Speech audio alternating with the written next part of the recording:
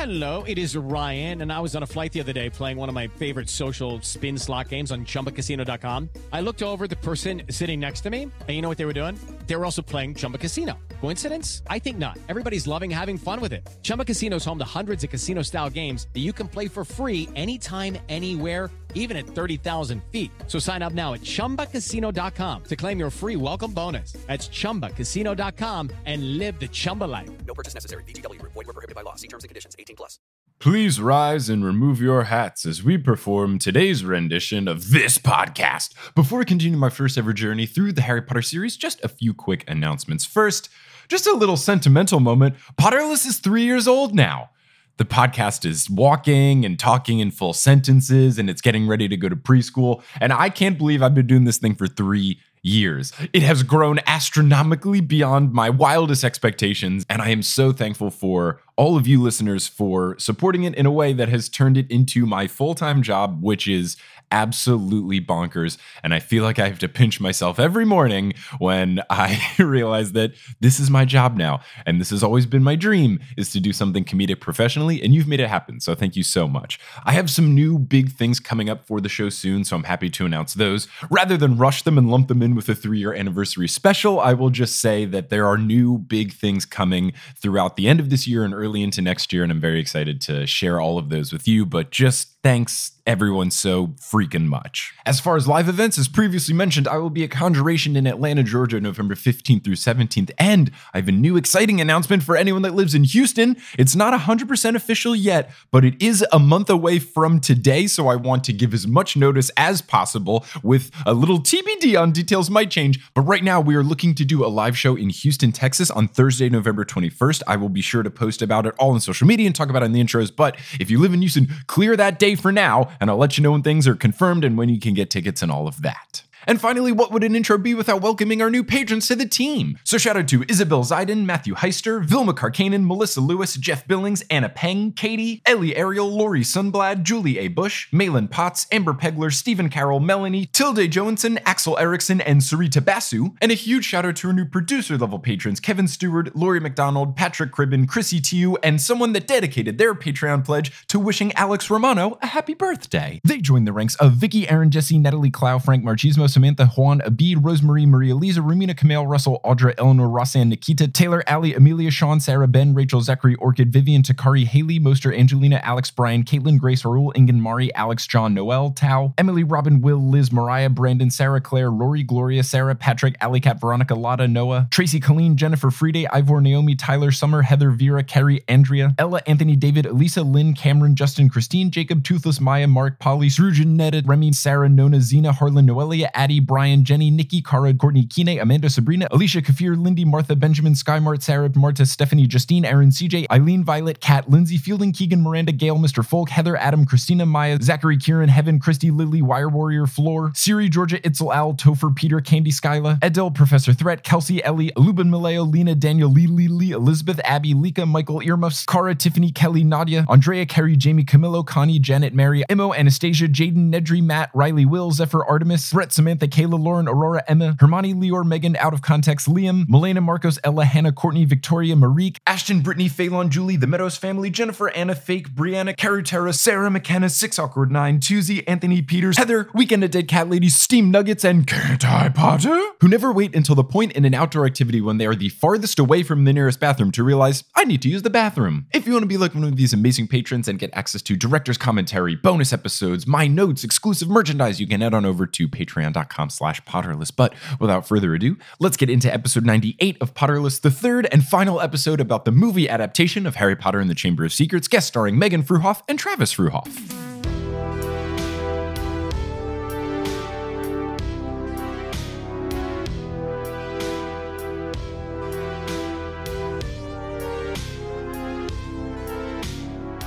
Hello, Internet, and welcome back to another episode of Potterless, the tale of a grown man who finished the Harry Potter series for the very first time and is now watching the movies. My name is Mike Schubert. I'm that grown man, and I'm here joined today by some loving family members, 2 of my groomsmen/women at my wedding in the future. It's Meghan and Travis Fruehauf. Family, how is it going? We back, Mike. We're back. How are you, buddy? Just doing great. Much like the third Back to the Future film. We're recording this one right off the presses of doing the second. And we're in the wild, wild west. We really are. We've put the two right next to each other all in one go. One very long late night session. I'm burning the midnight oil here in New York City. But we are here. Let's just dive right into it because we're going to be talking about the final scene in this movie for probably as long as that scene lasted in the movie, which is 12 hours. But before we get into the Hagrid love fest, let's go to where we left off. Hey now. So later on, McGonagall has to bring Harry to Dumbledore's office. And the way that Dumbledore's passwords work is that it's always different desserts and it changes. But what's very funny is Maggie Smith, as McGonagall, says the password really intensely. So she goes up to the door and then goes, "Sherbet lemon." Like, so dramatically. Also, it's like the most badass way to enter an office of all time. The spinning like you stand gargoyle on top of a stairway, or like a spinning up with an eagle, and I'm just like, yes, this is how I want to go to my office too. Yeah, you definitely lose all intimidation factor though when the password is different desserts. Yeah, I agree. That's the password? It's always a different dessert. That's for Dumbledore's office. Yeah, that's like his thing. Fizzing whizbees. Interesting. Chocolate cauldron. He doesn't look out of shape. I guess Dumbledore. He's got a sweet tooth. Okay, but he's. I mean, he looks good for his age. Yeah, he's like Actually, no. 150. What am I saying? He looks like he's about. Actually, that's what I was thinking when we were watching the movie too. I was like, I mean, I know they've replaced the Dumbledore obviously because he passed away, R.I.P. But also, I'm looking at him as he's talking to Harry, and he looks so old. And is this his last movie? So yes, he sounds so old. And I was looking, and I was like, "There's no way Voldemort would be afraid of this guy." You know what I mean? Like, he's too old, but he looks like he needs a cane and like can't like he would not scare Voldemort. Well, in real life, he must have been going through some stuff. Well, so, yeah, like clearly, yeah. But I'm saying, I feel like that's only his second movie. It was only filmed a year after the first one. Like, I feel like they cast him too old to begin with. Like, yes, he's supposed to appear grandfatherly, but then when you get to like the fifth movie, he's battling Voldemort, so he asks to look formidable as well, I think. I really like the way he talks, though. I love that constantly sounding so tired. Just, "Harry, a phoenix when it dies. That's pretty becomes good. reborn from the ashes. It was looking like it needed to happen anyway." I love it. And then the new guy just yells every line, which makes me so sad. Oh, applause, applause. That impression was spot on. I don't know. There's a lot of people that complain anytime I make a British accent that I do it wrong. So here we are. The British accent is meh. It's probably true. It's probably terrible. It's probably OG so Dumbledore bad. Was perfect. When Travis does a British accent, he like... Harry, you're going to have to save the day. We're all just going to watch. And you're going to do it. But, sir, I'm 12. Yeah. It doesn't matter. It's in the prophecy. I'll send my phoenix.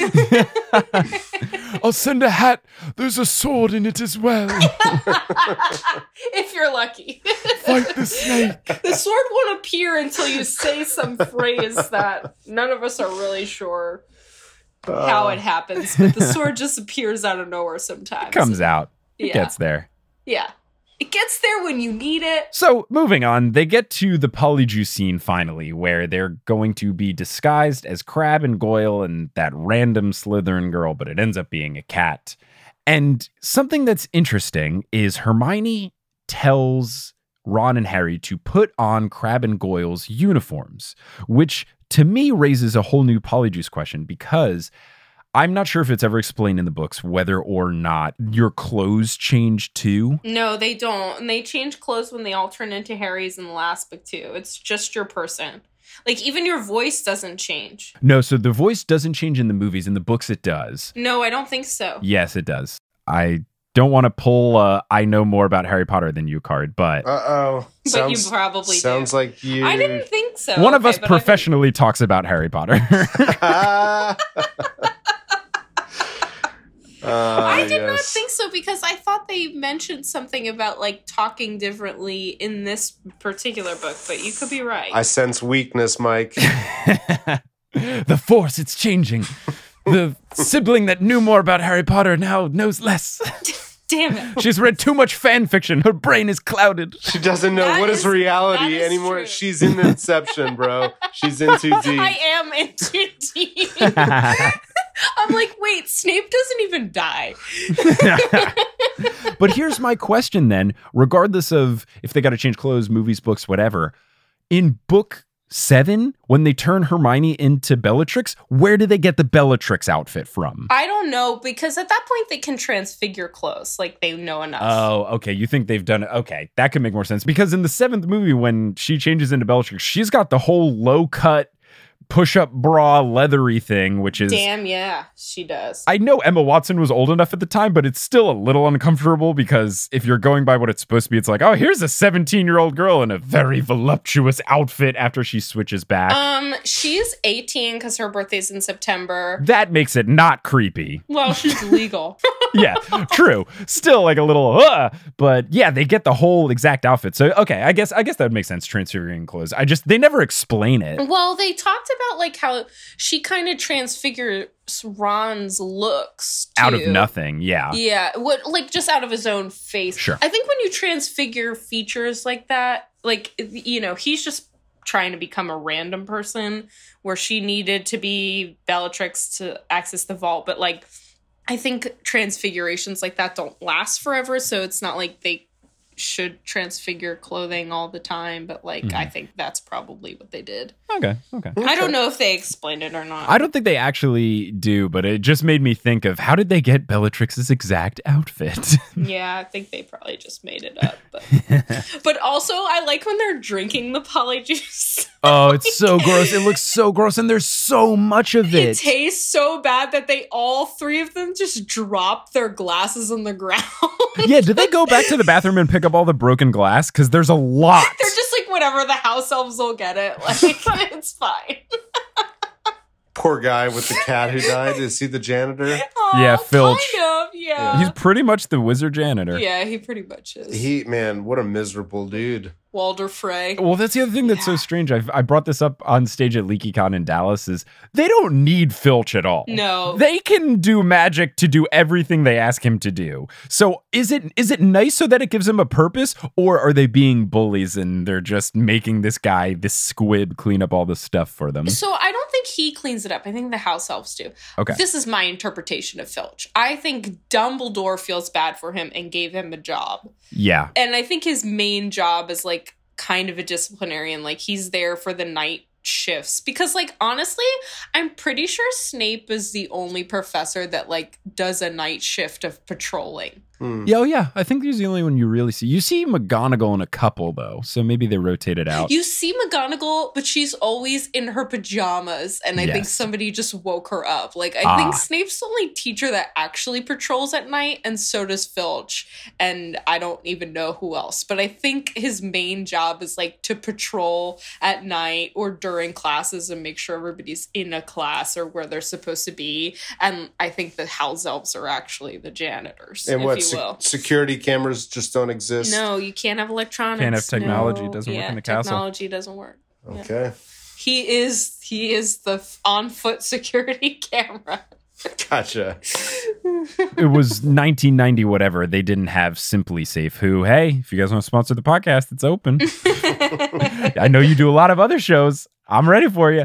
So then moving on, the scene after Harry and Ron transform into Crabbe and Goyle and talk to Malfoy is so much fun. I agree. It is really well done. It's really funny. And there's one line that stands out as my favorite where at one point, Harry as Goyle mentions that he read something in a book, and Malfoy says, I didn't know you could read, which, it's so so genius. good. So genius. So funny. So funny. Got him. So that whole scene, really fun. And then they eventually have to run away because they're transforming back. And when they go back into the bathroom and you see Hermione as a cat, that is straight up nightmare fuel. Yeah. Absolutely horrifying. Oh my goodness. It's so scary.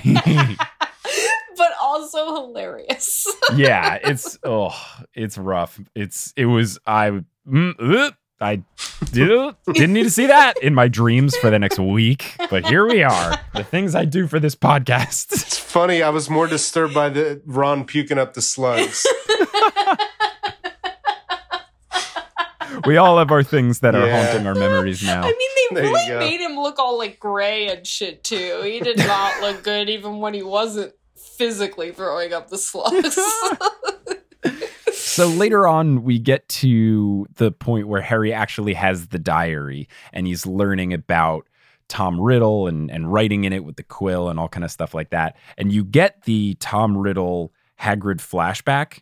And something that I thought was really funny is that I guess they couldn't get someone that looked like a young Hagrid because when they show Hagrid in the flashback, his face and only his face is completely blacked out by a shadow. Totally. But the rest of him is there.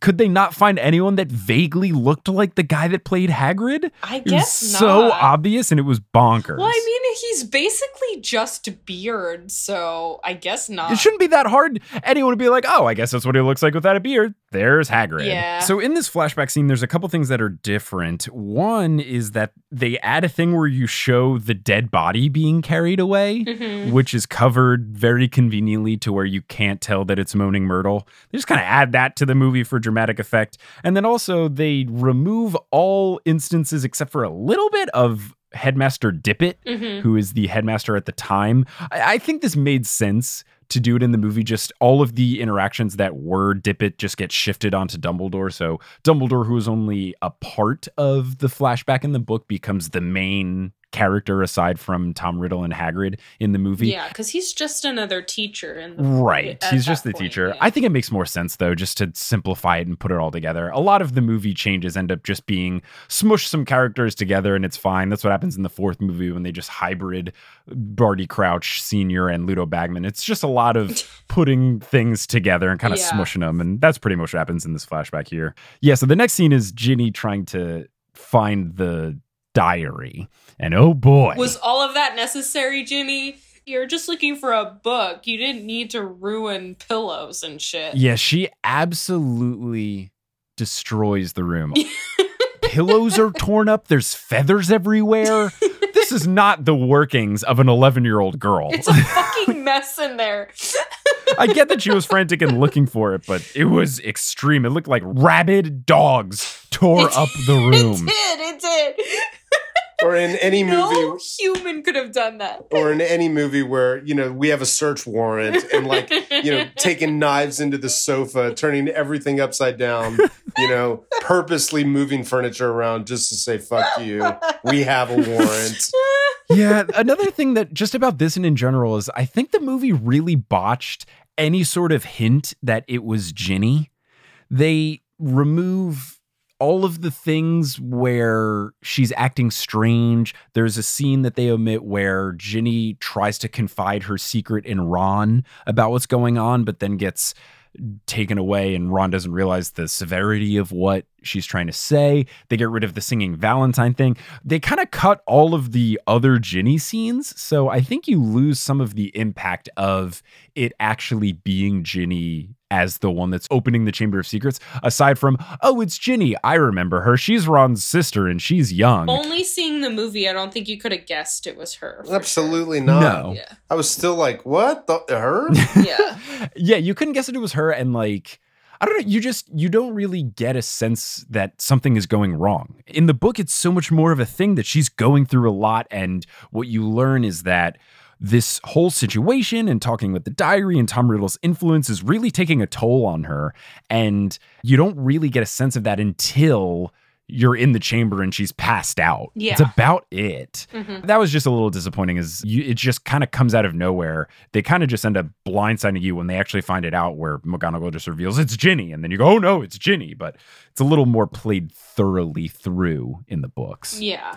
It gives you a chance to guess who it is in the books, for sure. So then the next scene is with Aragog and the spiders, which is also pure nightmare fuel. It is so terrifying. And it's a scary scene in the books too, so I think it is nice and well done that you're supposed to be scared when it happens. But the chase scene where they're actually getting away from all of Aragog's family in the movie is so much longer than I remember in the book. Yeah. It is so played out in the movie. There are so many spiders. They're in the car for so long. They're driving away forever. And they forget about using their wands until like the very end. Yeah, it just lasts so long. I'm pretty sure the whole time I'm like, you're a wizard, Harry.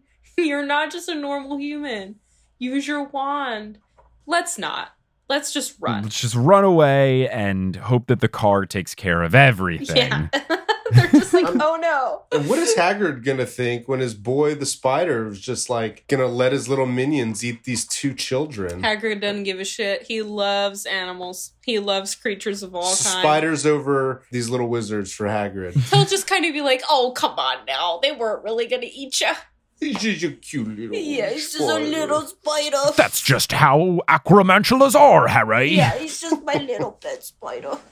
He's very delusional when it comes to, like, creatures being dangerous. It's funny that you mentioned that they finally use the spells at the end, because the spell they end up using is Arania Exime, which, because I took Latin in high school, just translates to go away spider. Basically, it's exit spider. At least they use a Latin spell. Right. Unlike Ron has been doing all movie. What's interesting about this is, first off, I don't think this is what they use in the book at all. I doubt And it. there's another spell, again, it's just a Latin translation, what Snape uses to get rid of the snake. I think he says something to the effect of Snakeus Exime. Again, just Latin for get out of here, snake. It works. What's weird is Harry and Ron aren't particularly competent at magic yet. They definitely would not have learned this in a class. It is way too specific. But the fact that Harry knows it is so wild to me. It is so bonkers that Harry would know this. There's no way they taught this to him in a class. No way. Hey guys, just in case a spider's ever coming and attacking you, you should use Arania Exime. I don't know. Maybe they have a lot of spiders in the dorm room that they're trying to get rid of. I don't know. Also, did you notice how many spiders actually like crawled out of Hagrid's house? Because So like, many? That is a lot of spiders for one person's little hut. Way too many spiders. You have an infestation. But it's Hagrid, you know, he kind of nurtures all of them. Yeah. What happens next is them actually learning that Hermione has cracked the code. And they take out the page that is in her petrified hand Yeah. with the explanation of Basilisk. And what is so wild about the way they do the page here is the layout of it. So it's a page of what looks like a textbook or an encyclopedia, some sort of educational book. And it's one of those things where you have text and then a picture in the middle of the page and then more text. But unlike classic page break style where it would be one column and then you'd go to the other column, it's just broken across, like in Microsoft Word when you just put it in line and it just shifts all the stuff around. So the way you're reading it, if the sentence was this is a basilisk, it doesn't like roosters, it would have to be this is basilisk, and then you have to go over across a basilisk down a line. It doesn't basilisk picture in the middle like rooster. That's not how you read. Who made this book? It's so confusing. That's not how textbooks work. Not at all. It made me think of that subreddit r/keep dead closed inside, which is based off of a thing from The Walking Dead where they have a door and it's supposed to say keep out dead inside, but the way they do it is keep and then there's a door break and then out. It's a whole thing. All images of like that where it's like all broken up and looks weird. Hey, editing Mike here, just a correct pass Mike because you couldn't remember the name of it. The subreddit is reddit.com/r/don't dead open inside, because the way they've written it is don't open dead inside, but they do it vertically. It's very silly and it's just a great way to waste time on the internet if you're looking to do that. Anyway, back to the podcast. But then eventually, now that Ron and Harry have learned what is going on, they go to the heads of house. Yeah, it's like now that Hermione has done all the legwork for them again. Yeah, now that they are able to reap the fruits of her labor, they bring it to the professors to tell them what's going on. So you've got McGonagall, Snape, and Lockhart all in the room with Ron and Harry when they're talking about this. And what's so good is when they bring to the table what's going on, Chamber of Secrets, you got to use this, Moaning Myrtle, blah, blah, blah, blah, blah. McGonagall and Snape tag teaming against Gilderoy Lockhart to basically say, hey, you said you'd be able to find the Chamber of Secrets. The You best said you'd part be of the able to movie. conquer the beast. They're just, go ahead. And then he's, It's so They're good. like, cool, you got this. We're just going to go to the teacher's lounge and hang out. Let us know how it goes. It's absolutely fantastic. Good luck, buddy. Again, the acting, especially by the adults in this movie, is so good. Everyone is so good. I absolutely love it. I'm with you there. The adults bring it home. This was a far cry from the children and say Stranger Things from an acting perspective. Ooh, hot take. Yes. Oh, shit. I haven't really watched Stranger Things more than binging it the nights it comes out, so I haven't really been able to investigate the acting. But yeah, I wouldn't be surprised if it's not the best. To be fair, the children get better in the later movies. I would hope. You mean, in the later Harry Potter movies, Yeah, not in in the the later later seasons Harry of Stranger Things. How do they get in the later things of Stranger Things? They're good all I throughout think in they're Stranger great. Things. Travis doesn't think so, apparently. No, he No, thinks no, no, that no. Stranger Things Oh, the people are flip. better. Oh, the flip. Yes, Oh. yes. I got it. You're saying Stranger Things kids good, Harry Potter kids bad. Yeah, I think they end up getting better. Adults save this movie if it was possible. Honestly, you know who I think is better as a kid and not as good older? I think Rupert Grint as a kid for Ron is better. I thought Ron's acting in the first two was really good. I really enjoyed him. I can't wait to get into Ron's scene when they go into the chambers. Right. It's my favorite scene. That's where we're getting at. So they get into the Chamber of Secrets and oh man, a lot of thoughts here. What particularly did you want to point out here, Travis? Oh, yes, my favorite. Okay. So Professor Fabio is, trying to get out of town. Ron and Harry catch him in the act and basically force him to come along. I mean, this guy, it was so funny. So they open it up and he has this moment. He looks down, this well, so to speak. And it was like Ron's moment of like, this is Sparta. And he like gives him the most minor little poke with his wand. And Fabio goes tumbling in like, it's so dramatic. That's Trav's favorite part of the movie. It's pretty good. Yeah. It's pretty good. That's a really accurate description of how it happened. Yeah, pretty solid. So they end up going down into the chamber. And the first thing that I notice about the chamber is the number of snake heads in the chamber is ridiculous. Yeah. There's about 20 giant stone snake heads. And I get if you are a wizard, maybe it's easy to make carved out statues of stone. But it just seems like they really over-decorated this place. Well, yeah. Salazar Slytherin went buck wild with the interior design here. Also, it's like really wet. Like It's so the Chamber wet. of Secrets. It's not like a real like cool hangout for Salazar to go. Mhm. It's kind of just like imposing, and his like facial statue, whatever the fuck you want to call it, he reminds me of that bad guy in like the second Pirates of the Caribbean where his beard is an octopus. Yeah. Like didn't that Yes. statue kind of look like him? It definitely did. It looked like that. It also kind of looked like something you would see in the Poseidon land of Universal Studios. Yeah, it doesn't look like a guy named Salazar Slytherin. It No, looks and like that's a another thing pirate. that's different is in the book, it wasn't a circular door with 7 snakes. It was just a door with intertwined serpents. Yeah. So by making it a face-bearded snake Medusa thing, I think it made it look a little hokier. Yeah, a little bit. It was a little cray. I feel like if I was Salazar and I'm making a Chamber of Secrets, it's gonna be kind of like a cool place to hang out with your bros. Like, not a fucking wet ass With your bros. chamber full of water and many different snake heads and like in the middle of a girl's bathroom. Yeah. It's just like, I think this place needs another basement with snakes.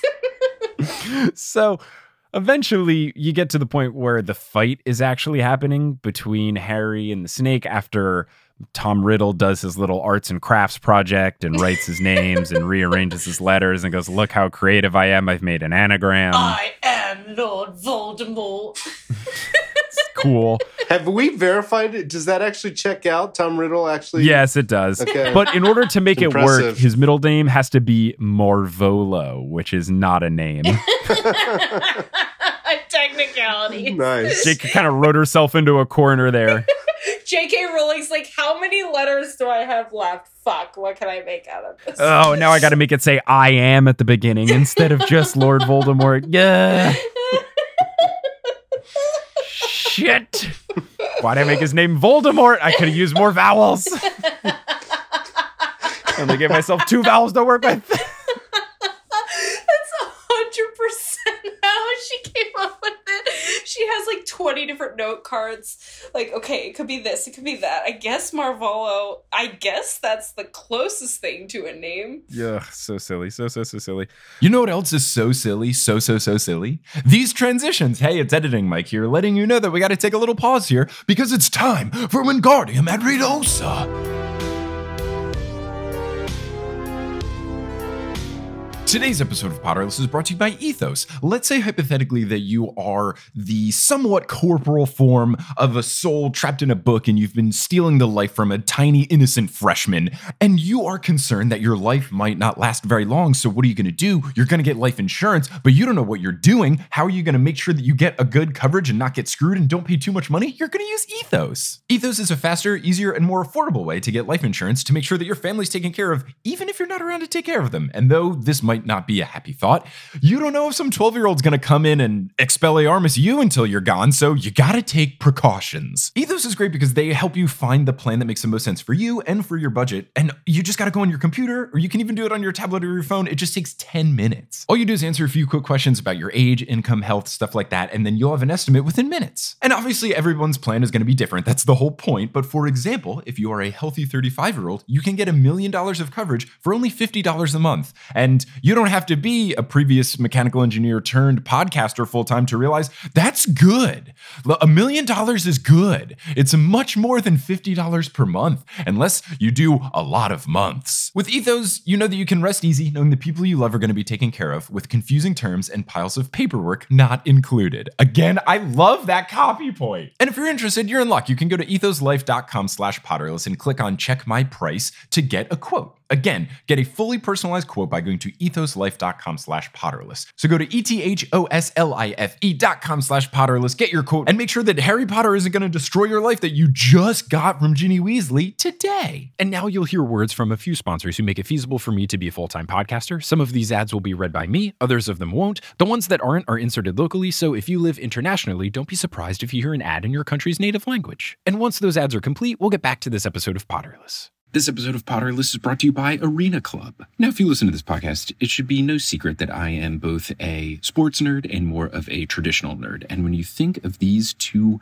types of nerddom, there's one thing that links them together, and that is card collecting. Whether you are looking to buy, trade, sell, or display a card collection of sports cards or Pokemon cards, you should check out Arena Club. ArenaClub.com is the place where you can do all of these things. I have recently made a purchase on the marketplace. I got Lieutenant Surge's Raichu, which is my favorite Pokemon, and I didn't even know that there was a Lieutenant Surge version of the Raichu. So that is a card that I now have, and it's not just some digital thing. I can have this card physically mailed to me. So there's a bunch of cool stuff you can do with Arena Club, including their slab packs. If you have ever done any sort of card collecting, you know that ripping packs or repacks can be a zero transparency type of thing where you're just hoping you get some sort of cool card. But what's nice about the slab packs with Arena Club is that you have full transparency. You see what available cards are there, what your percentage of getting them is, what the gradings are. So it is not a complete black box. You're going into this knowing what cards you might get. And I've been using Arena Club, and it's pretty cool. It's very easy for me to look up different cards. I can favorite them, see what I want, and then whenever I want them shipped to me, I can get them shipped to me, and then I'll have the physical versions of them. Right now, you can get 10% off your first purchase by going to arenaclub.com/Potterless. Wow, that is a wild offer. 10% off a $400 slab pack is $40 right there. Wow. Anyways, that's arenaclub.com/Potterless for 10% off your first purchase. That's a wild offer. 10% off a $40 slab pack. That's $40 right there. Transparent way. That's whether you're a sports nerd or a Pokemon nerd or all sorts of nerds like me, you can use Arena Club today. Seeking the truth never gets old. Introducing June's Journey, the free-to-play mobile game that will immerse you in a thrilling murder mystery. Join June Parker as she uncovers hidden objects and clues to solve her sister's death in a beautifully illustrated world set in the Roaring '20s. With new chapters added every week, the excitement never ends. Download June's Journey now on your Android or iOS device, or play on PC through Facebook Games.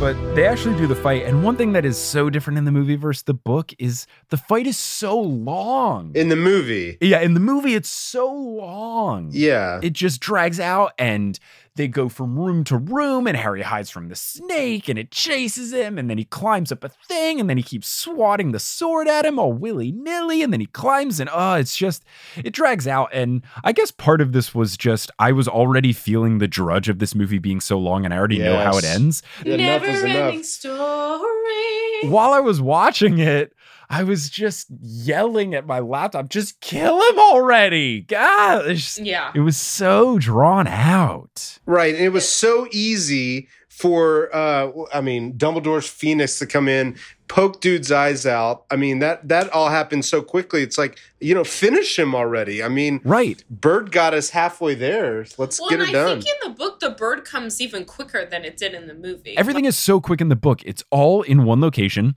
Things starts to attack. Fawkes flies in, takes out his eyes, drops off the hat. Harry gets the sword, and right away when the snake tries to attack him, he punctures it, which makes more sense because while I was watching it, because it took so long, you see Harry, this little 12-year-old kid with this sword that he's no idea what he's doing with, fending off this snake. I was just thinking, this snake is so bad at its job. How is the snake so incompetent? It can't just eat this kid? It just has to toy with him for minutes on end? And still is.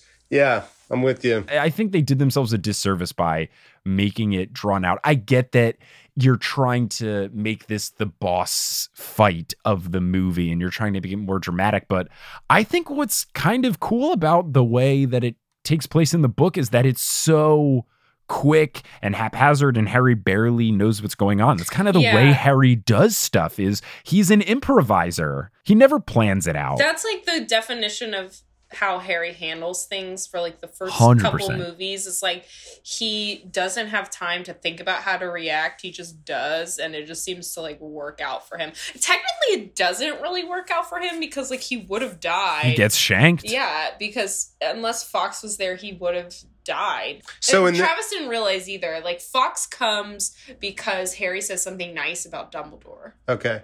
And that is what calls Fawkes to him. Mm-hmm. So, like, if he never even mentioned Dumbledore, like, because he kind of mentions them out of nowhere. If he never even mentioned Dumbledore, he would be dead. And I'm assuming then Harry, now knowing this, is complimenting Dumbledore everywhere he goes from here on out. Like, not only did Bird bring me the hat, the sword, but also, I've got this tooth stuck in me and I'm dying of poison or whatever the hell is going on. Venom, thank you. A couple teardrops and, it's good as new.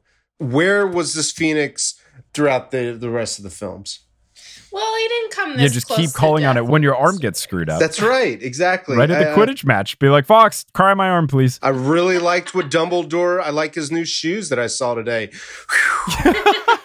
Cry on He's here. Cry. Cry, babe. Cry. Shed your tears. Also, by making this fight scene so dramatic and drawn out, they cut some stuff that happens in the book that I think is really funny. So one thing that they changed is that when Fawkes flies and cries on Harry's arm, it's in the movie, it's after Riddle has been exploded and gotten rid of. In the book, it happens while Riddle is there and he doesn't realize this. So I think it's kind of funny that someone who's trying to be the most powerful wizard doesn't know that Phoenix tears cure wounds. But another thing that they changed, which I think is really fun, and I don't get why they did it, is in the book when Fawkes comes in with the hat, Harry puts it on his head and then shouts for help, and then the sword comes out, which I think is really fun. It makes so much more sense. Yeah, and like the sword hits him on the head and almost knocks him out. It's more funny and it makes more sense of not knowing. In the movie, the sword just like materializes out of thin air. Yeah. Well, yeah, and like I think Harry is like, I know this bird is Dumbledore's. He's bringing me this hat. Like maybe I get special powers if I put it on. Right. That's a more logical thought process for a 12-year-old is, why does this bird have this hat? I guess I should put the hat on. Like that's exactly sound logical reasoning for Harry to not know why this hat is here, but trust the bird and put it on. More so than just, I hope a sword shows up. Very frustrating. So the fight finally ends and Tom Riddle explodes. In a most dramatic fashion. Very boisterous explosion.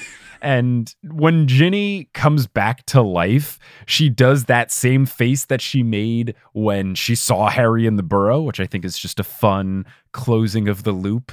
She makes that like bug out face when she sees Harry. I also like how it was taking 10 hours for Ginny's soul to go into Voldemort, but like it took 2 seconds for Ginny to like wake up from a coma. I mean, he exploded, so I guess it just snaps her back to reality. Whoop, there goes gravity. In the book, does Voldemort really take, like, in the movie, Tom Riddle took Harry's wand, but like didn't have enough magic, I guess, to use it yet. So during the whole scene, Figment of the journal, Tom Riddle, is holding Harry's wand.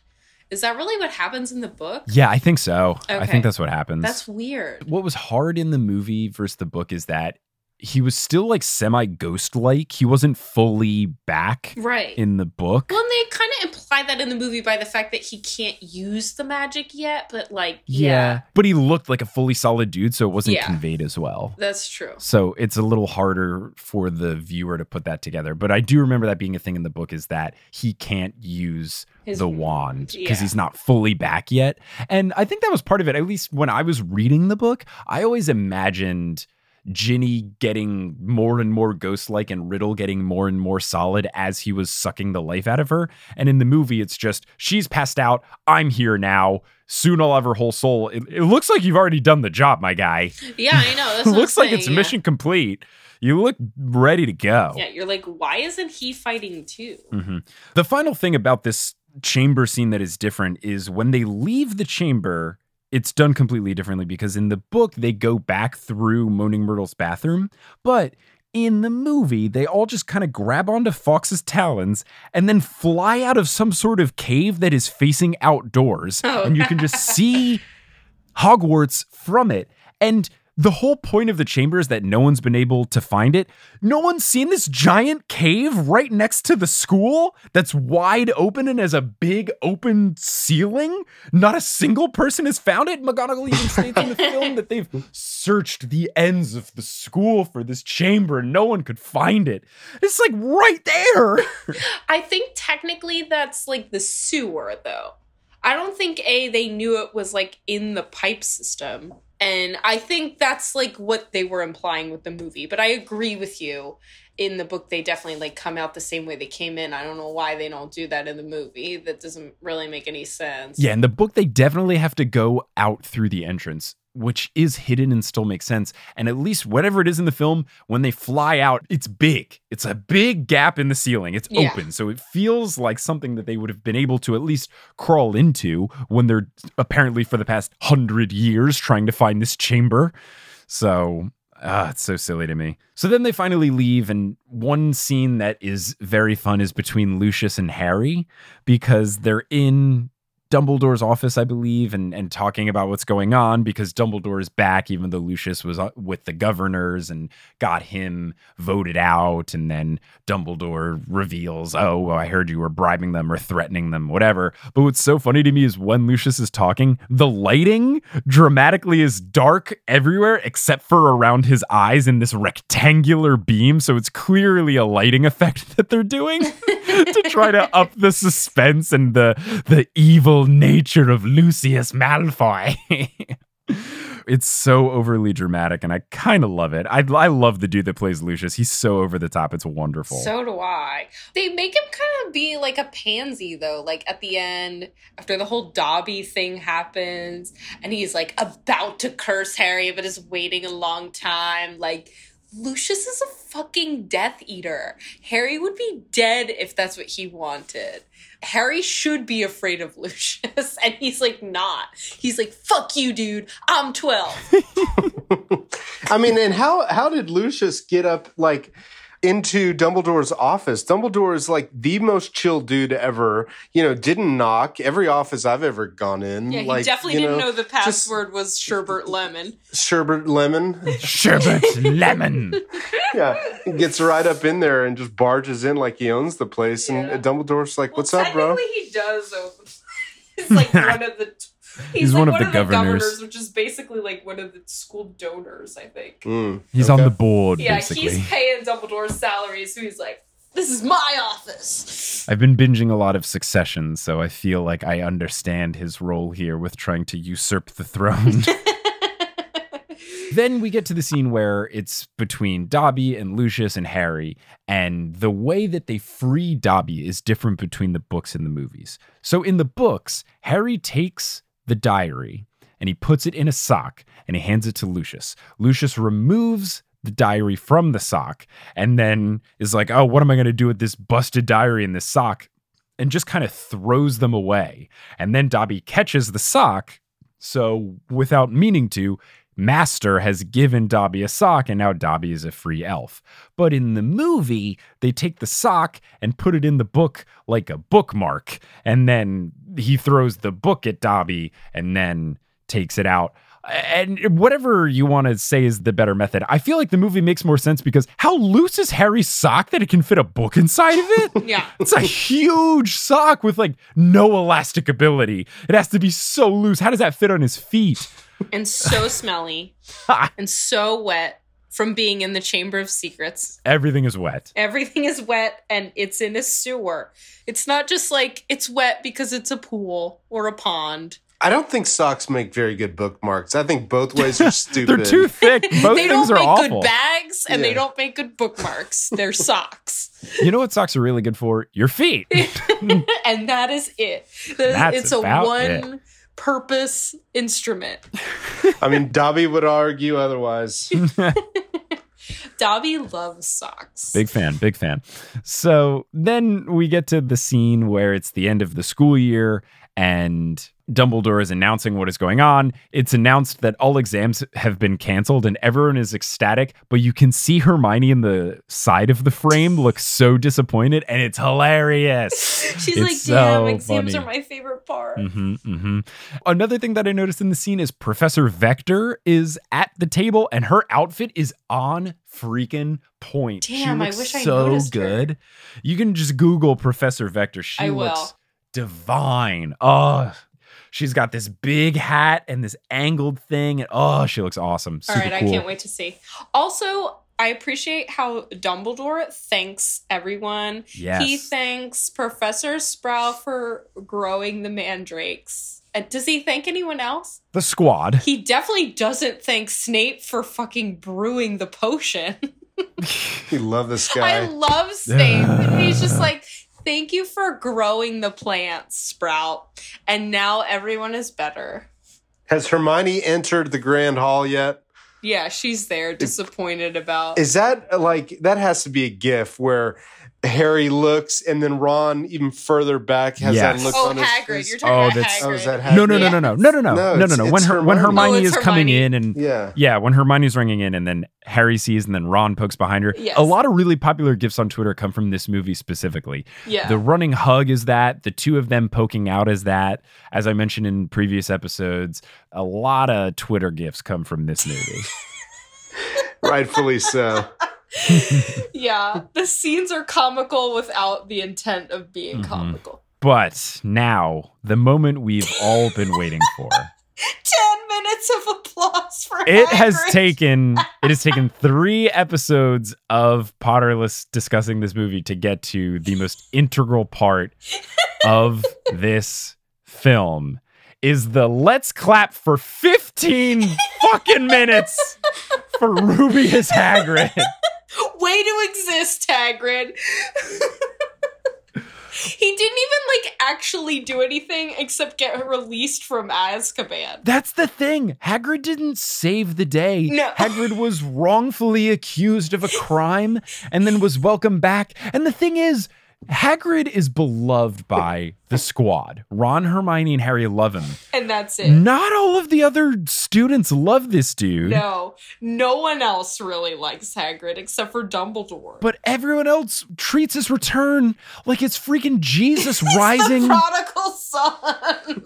He's come back. He's risen. The stone has been moved, and he goes back to all the apostles when they're all freaking out at Pentecost. He's like, "What up? I'm back," and everyone freaks freaks out. Everyone is so, and look, I love Hagrid a lot. I think he's great. But even, and at the beginning of the scene, I got a little choked up and emotional because it's really nice. And you get Hagrid looking happy, and you get Dumbledore looking happy, and even McGonagall starts clapping, and all the kids. But then it just keeps going, and more people start clapping. It's not a sudden applause. It is a very gradual applause that turns into a standing ovation, that turns into people shaking Hagrid's hands. That turns into and the like camera a even starts group hug. spinning around Hagrid. Yeah, it's just... And I get that they tried to make it a big deal because the book doesn't end this way. I get that they tried to make it a big, happy, warm ending because the book doesn't end this way. I think in the book they still have the house cup and then they leave, but they had just made up in their minds, okay, we're going to make Hagrid's return the big send-off moment. So we really got to play it up here, folks. And boy, howdy, they sure did. Yes! Ruby! Hagrid is back! That guy we all kind of like. He lives in that hut in the grounds, you know, he's kind of tall. Is he a teacher? Not really. He can't even do magic. He's not supposed to, but he does. Hagrid's back!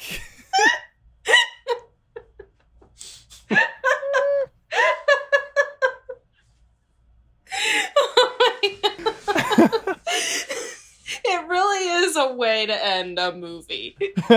What was hard for me was, I think they still do the scene well and it's really nice and heartfelt, but my cynical nature is just, all right, they're really milking this. Like, this really didn't go down like this in the book at all. Travis, as someone that didn't have any attachment to how they did it, did you also think this was drawn out too long? Like, Absolutely. what were your feelings? And I just kept looking at my watch like, please end. Enough is enough.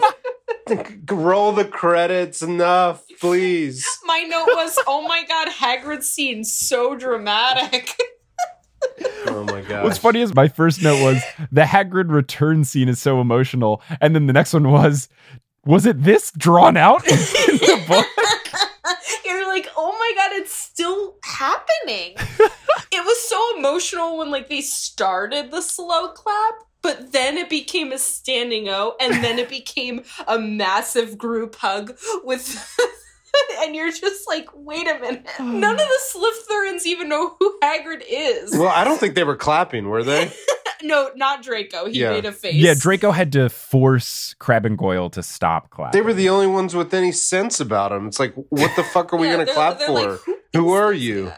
Yeah, I'm with them on that. But seriously, the real star of the movie, Rubius Hagrid. Yeah. He was in this film probably more than the squad. Yeah, I mean, he was in there a lot. His first name is Rubius? Yeah, that's his name. It's his first name. Oh, but no, Travis, it is a point that you mentioned that I think in the movies they only ever call him Hagrid. I don't know if they ever say Rubius. It was something that very minor in the flashback with Tom Riddle. In the book, they call him Rubius, and in the movie, he calls him Hagrid. So I think they're just trying to like not confuse the viewer. I think Dumbledore's the only one who calls him Rubius. Yeah. Sign of respect, sign of love. Mm-hmm. Like the kids don't even call him like Professor Hagrid or like no. They're just well, like he isn't Hagrid. a professor to start. He's but they should probably call him Mr. Hagrid. Yeah, they should call him Mr. Hagrid. Why do they just call him Hagrid? That's rude. It's like Hermione gets all pissed when they just call him Snape, and she's like, "It's Professor Snape." Yeah, she's not. They like, call it's you Mr. Shoobs, don't they? Hagrid. It's Mr. Shoobs. That's Mr. Shoobs to you.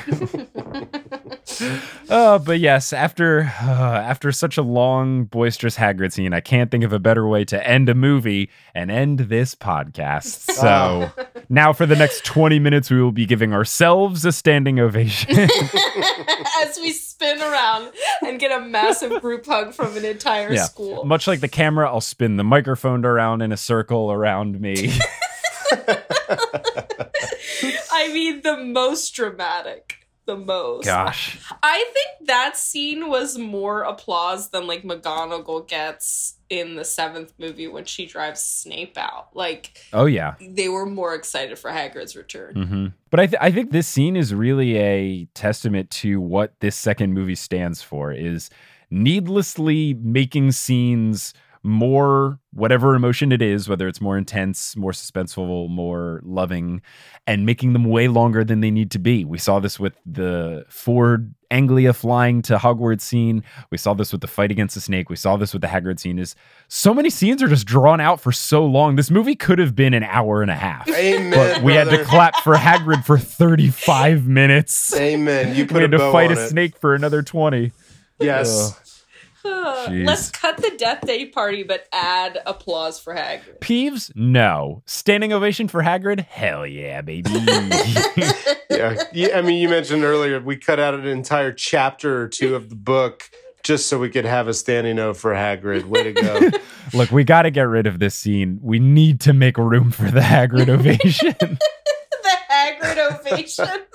But anyway, Megan Trav, thanks so much for joining me on this incredible 3-part journey of this film that is definitely a movie. Man, it's been an honor. Thanks for having Been us. an honor. But yes, thank you so much for joining. Again, in place of giving a shout out, we will say that everyone should love Aurora Fruehauf, your child, my niece, as much as possible. She is the cutest, and I look forward to seeing her, I guess, Thanksgiving time. I'll be sure to grace Instagram with her presence as Please she continues to be more and more silly. Peace and love. Peace and love. Peace and love. Peace and love. Thank you, too, for joining. Listeners, thanks so much for listening. And until next time, as they say in the Wizarding World of Harry Potter before they give a 38-minute ovation to Hagrid, Wizard on! Have you ever heard about basketball before? Do you like it?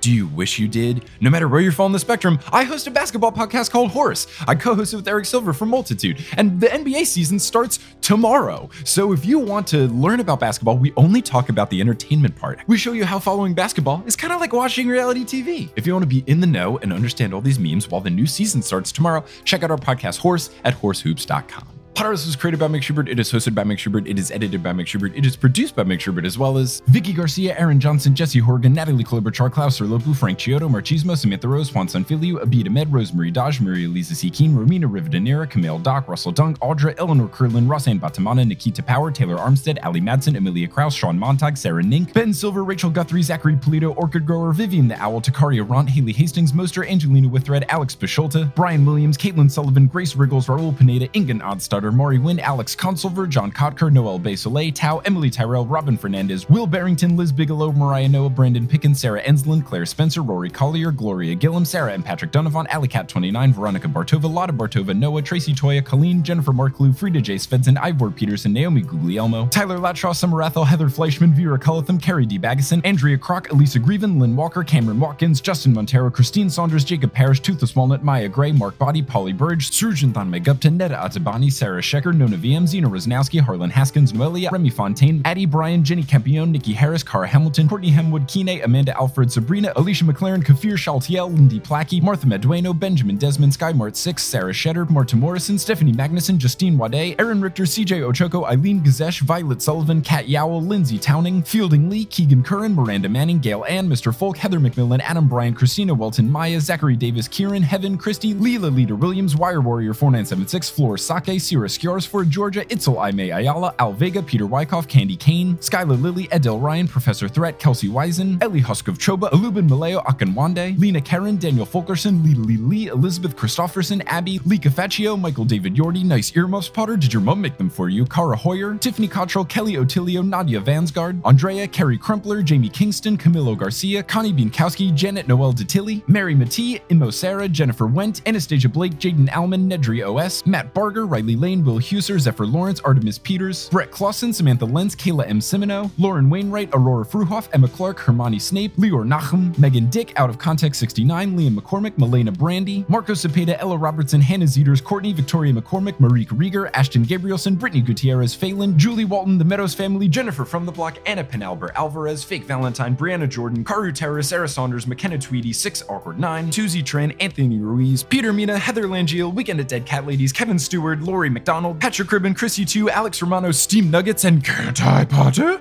Web design by Kelly Beckman, and the music is by Bettina Campamanes. If you want to find us on social media, you can at facebook.com/Potterless, twitter.com/PotterlessPod, instagram.com/PotterlessPodcast, or reddit.com/r/Potterless. For any and all information about the show, you can go to PotterlessPodcast.com. For merch, you can go to bit.ly/merchon, and for all the bonus content, you can go to patreon.com/Potterless. If you want to review the show online or tell someone about it, that really helps a ton. Thanks for listening, and until next time, as they say in the Wizarding World of Harry Potter, Wizard on! With Lucky Land Slots, you can get lucky just about anywhere. Dearly beloved, we are gathered here today to... Has anyone seen the bride and groom? Sorry, we're here. We were getting lucky in the limo and we lost track of time. No, Lucky Land Casino, with cash prizes that add up quicker than a guest registry. In that case, I pronounce you lucky. Play for free at LuckyLandSlots.com. Daily bonuses are waiting. No purchase necessary. Void where prohibited by law. 18+. Terms and conditions apply. See website for details.